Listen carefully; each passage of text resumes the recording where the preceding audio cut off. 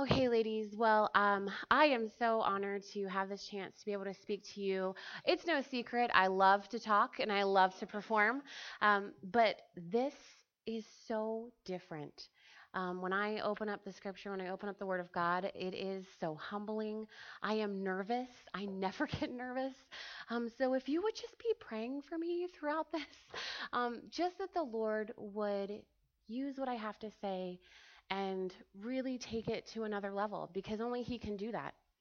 I've put in the time, I've prepared as much as I can, but only God can take it to a place where it really penetrates hearts and lives, including mine.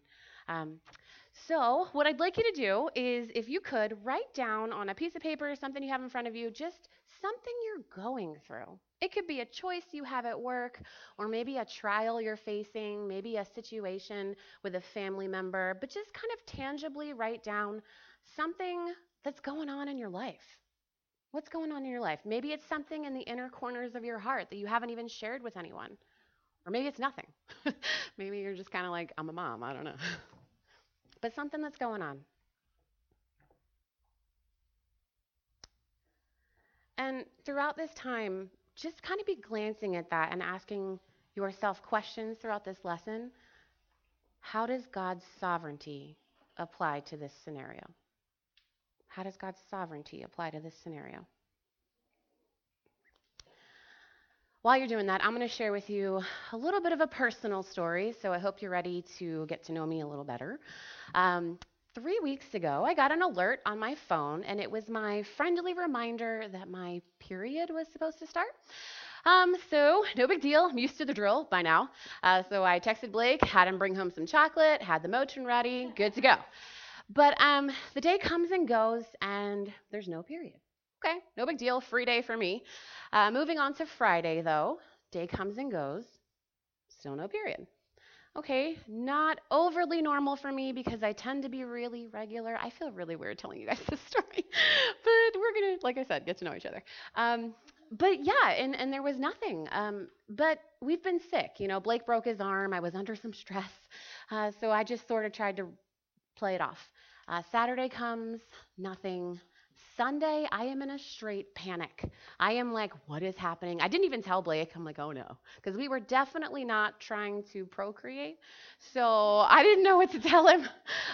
But after church, I told him, and we, got a test, and I am taking the test, and I am sweating, and I'm like, Lord, what is happening? Like, Eva's about to be 1 in a week, and we're finally kind of sleeping through the night. You know what I'm talking about? It's like everybody's lived through year one, okay? What's going on? But I prayed, and I was like, okay, Lord, no, I know that you're sovereign, and whatever happens, it's going to be okay. It's going to be okay. So I look at the test, and I breathe, and it's negative. It's negative. It's negative. What else could you be 5 days late on a period other than pregnant? So, of course, that puts me in the tailspin. I start Googling WebMD. Any WebMD people out there? Yes. Okay. So, like 3 hours later, I am like sobbing. I think I have things from ovarian cancer to like I'm going to have to take the womb completely out. It's a mess. And I knew the worst part is I knew I was teaching on God's sovereignty. But I was like, maybe he missed this one. Maybe he missed this part. So I'm like, okay, I have no hard facts.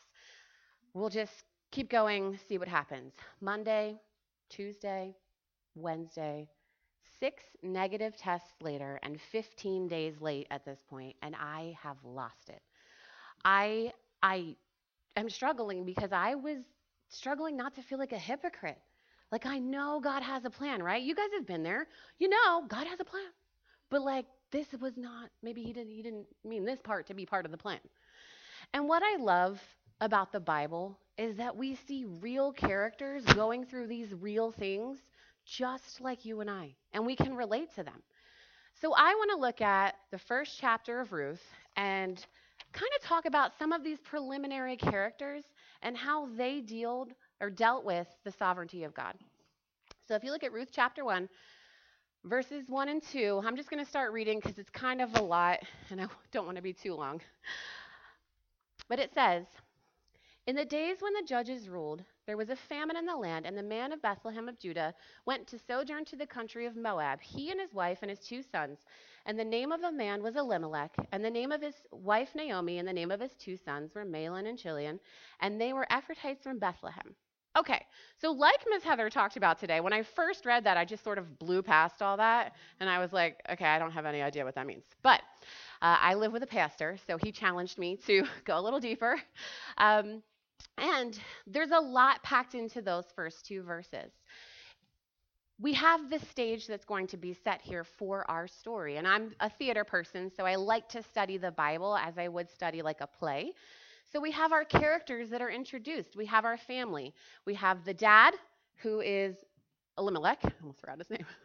Elimelech. And then we have the wife, Naomi, and the 2 sons, Mahlon and Chilion, and they're living in Bethlehem, which at the time, they were undergoing a famine. So I don't know what you know about the days of the judges, but back then during that time there was this kind of vicious cycle of the children of Israel, they would sin, and then God would chastise them or correct them. Then there'd be repentance, restoration, sin, chastisement, repentance. Right? It was like this whole thing, kind of like we do all the time. But the story of Ruth is happening during one of those times. And oftentimes God would use famine as a means of chastising his children or getting their attention. So we have this family living in Bethlehem, physically going under a famine or starvation. Ironically, the town of Bethlehem means house of bread. So I thought that was a fun fact. But they are in this dilemma. They are here, and Elimelech, as the leader of the household, has to make this decision. Do we stay? Do we stay here in Bethlehem and sort of figure out what the Lord's trying to teach us? Do we undergo this moment? Or do we move 50 miles east to Moab? Did we hear anything about moving east this morning? Anybody remember that? Anything about Moab? Yeah, it kind of gave away my story. Yeah, so, he weighs the facts, and we can see his character sort of unfold in these first couple of moments. He asks the questions, what's the economy going to be like, and how much food is there going to be? And we see him process these things, and he decides, you know what? Let's just go. Let's just move to Moab, which at first, if you hadn't come this morning, seemed like no big deal. But Moab was a city that was a direct descendant of Lot and his incestual relationship with his daughter. So they were known for being a spiritually perverse and a morally perverse city. They were definitely anti-Christian. And we see the character of Elimelech. He took his family from where they would be, yes, physically starving, but he took them to a place, without weighing the spiritual cost, to a place where they would be spiritually starving. They didn't have any church community. They didn't have any Christian support. Who were his sons going to marry? Who is his wife going to go to in hard times? And we see that he kind of makes a spiritual immature decision in haste just to alleviate that physical persecution. But let's move on. We're talking about God's sovereignty, right? So that seems like a big mistake here in the 21st century because we can look at it from afar. But let's see what happens. So in verse 3 it says, "But Elimelech, the husband of Naomi, died, and she was left there with her 2 sons." Okay, yikes. He did all that. He processed all the things. He moves to avoid physical death, and then he dies. Kind of not looking good for my concept of sovereignty. But what do we learn from this? That life and death, that's all in the hands of the Lord. And if we just trust him and make those spiritual, concrete decisions, his will come to fruition. But, he's not set his family up for success. And here we see character number 2. So we had Elimelech. Now we have character number 2, Naomi. And Naomi kind of becomes the leading lady of this chapter. But she's left with her 2 sons. And back in that time, having 2 sons, that would have been the next best thing for survival. So let's see if the sons step up and make good decisions. Here we have, in verse 4, "These took Moabite wives, the name of the one Orpah, and the name of the other Ruth." Okay, so we're seeing kind of a family pattern here. They're just kind of spiraling out of control. God's people were definitely not to marry Moabite women. Somebody have an idea why that would not be a good idea for a Christian man to marry a Moabite woman? Where would there be conflict? Yeah, Yeah, they were anti-Christian. They didn't worship the same God. There would be different worldviews, different philosophies, and this looks like a pretty bad situation. So as we continue, God's people in this moment are kind of living in disobedience. But did this all catch God by surprise? Can he course correct this family? In verse 5, we see, they lived there about 10 years, and Mahlon and Chilion died, so that the woman was left without her 2 sons and her husband. Okay, so Naomi is in about the worst situation you could possibly think of at this point. She has no husband. She has no sons. Can you imagine, first of all, having to bury your husband? And then having to bury not one, but both of your sons. And then not being in a Christian community, not having any family, not having any support, not having people to pour into your life to steer your heart and your spirit back to the Lord. She has nothing. She has nothing. But let's see what happens. In verse 6, it says, she arose with her daughters-in-law to return from the country of Moab, for she heard while she was in the fields of Moab that the Lord had visited his people and given them food. And it's here that I am so excited to get to this part of the story. It's because the Lord is finally introduced as the hero of this story. He steps in and he has now brought that physical and spiritual restoration back to the people in Bethlehem. And in his sovereignty, knowing that God is good and that he has a plan, in his sovereignty, he knew that that provision, that moment of physical provision in Bethlehem and spiritual restoration would begin to draw Naomi's heart back to where she needed to be, restoring not only her, but the people of Israel. So it says that in verse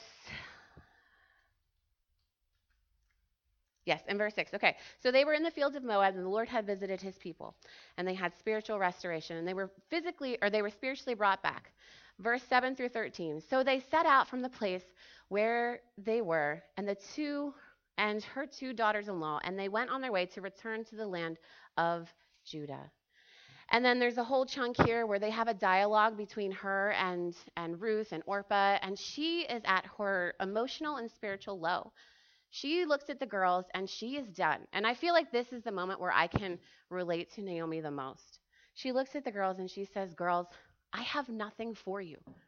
I have nothing for you. If I were to go back tonight and be blessed and have a husband and have sons and they were to grow, that's just not going to happen. Go back to your gods. Go back to your people. Let me just go back to Bethlehem and die, basically. And isn't that one of the first things that we do when we're undergoing a trial? We want to isolate ourselves. Do you think the enemy uses that as a way to get us away from God's people even more? It's like, they won't know. It doesn't matter. My life doesn't matter. It's just too much. And she's feeling overwhelmed and she retreats. And it's really clear here that we see Naomi is just bitter. She's bitter and emotionally done. I have some key phrases that I wanted to get to here. And she says that the hand of the Lord has gone out against me. The hand of the Lord. She's not only bitter, she sees God as the enemy. She blames him. Instead of seeing God as the good God who's sovereign and has a good plan, she sees her affliction as cruel and unjust. Instead of blaming the enemy for the evil that's in the world and the bad things that happened, she blames God. Instead of seeing him as her redeemer and sovereign God, she sees him as a cruel Lord who just allows bad things to happen for no reason. Ever been there? I know I have. And it's not something we're supposed to say out loud, is it? We're not supposed to question the sovereignty of God, but sometimes we do. But the thing we need to remember is that God is sovereign and he is also good. You can't have one without the other.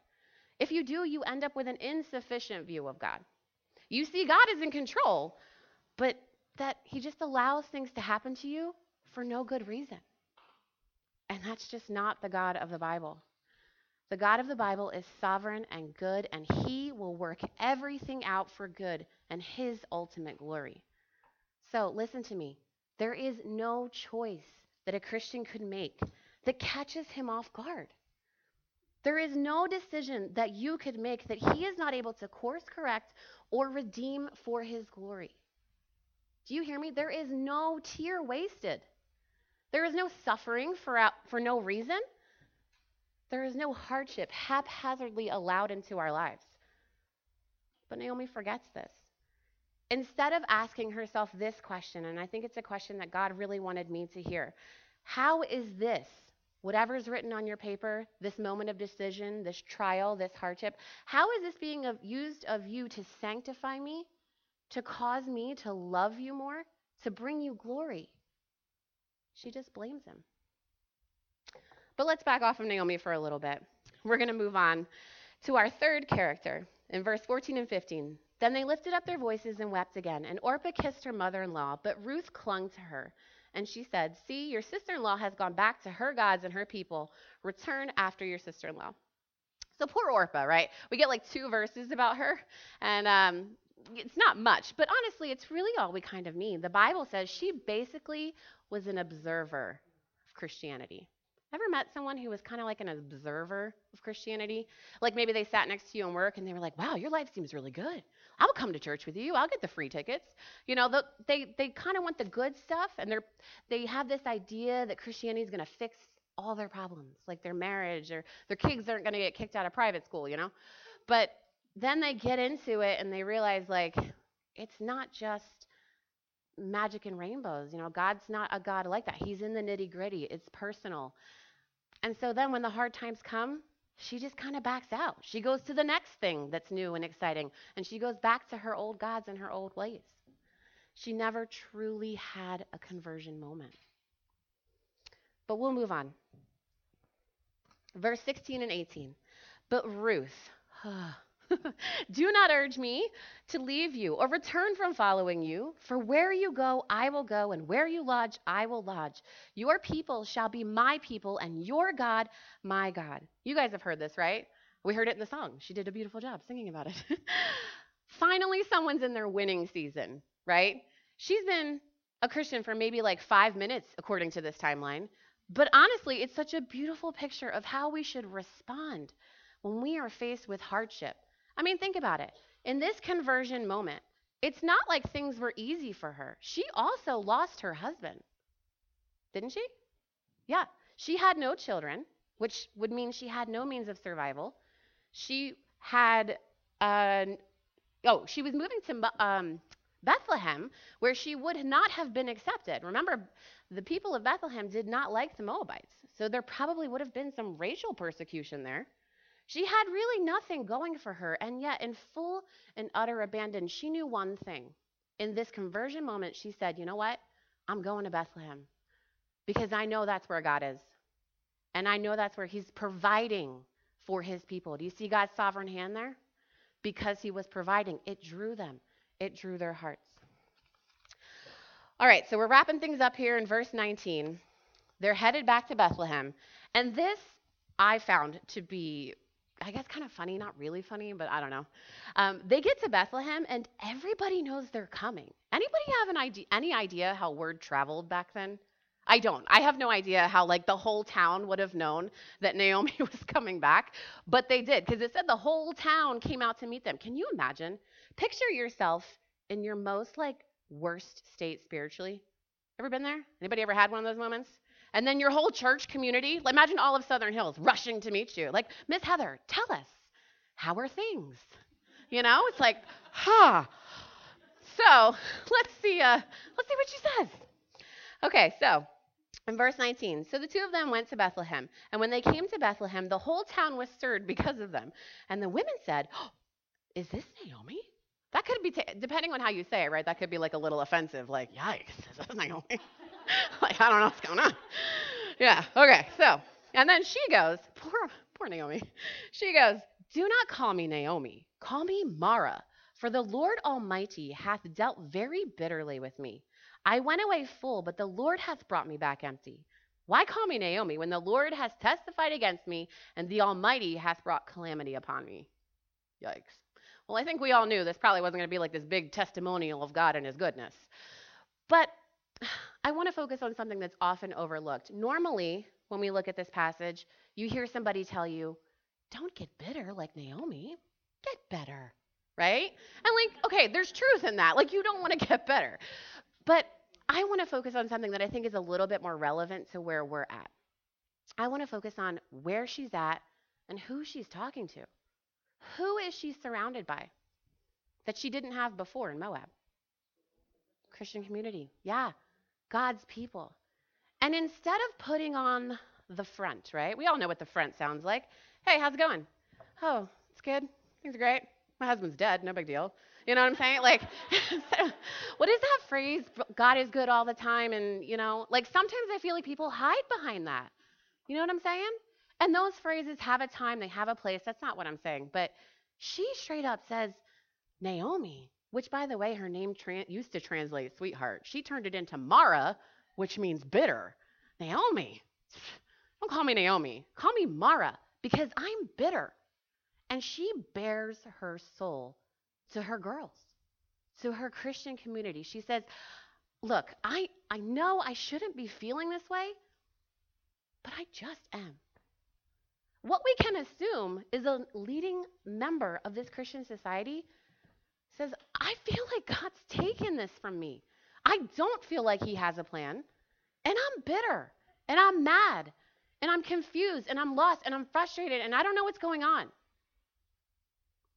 And this is where I love how chapter 1 ends the stage, because it sets us up for this beautiful story of God's sovereignty to unfold. I hope you'll finish reading the book of Ruth, because I don't have the time to go through the whole book in 20 minutes. But what you will see is in the last verse, it says, and they came to Bethlehem at the beginning of barley harvest. Harvest. A time of plenty, a time of fullness. Harvest was the means that God would use to introduce the character of Boaz. Boaz was a character who is used by God to display his utter redemption when he physically saves this family from ruin, as God saves us from ruin. Do you see his sovereign hand unfold? Do you see how he used the life of Naomi and Ruth to tell his story? God does not allow his people to suffer for no reason. And even Naomi will see that at the end of the book. So where are you? Where are you? Are you Elimelech? Are you the person that, like, when you go to make a decision or you're in a trial, you like calculate all the facts, but maybe you're not counting the spiritual cost? Or are you Orpah? Are you just maybe an observer of Christianity, not really having allowed the word of God to penetrate your heart? Or are you Ruth?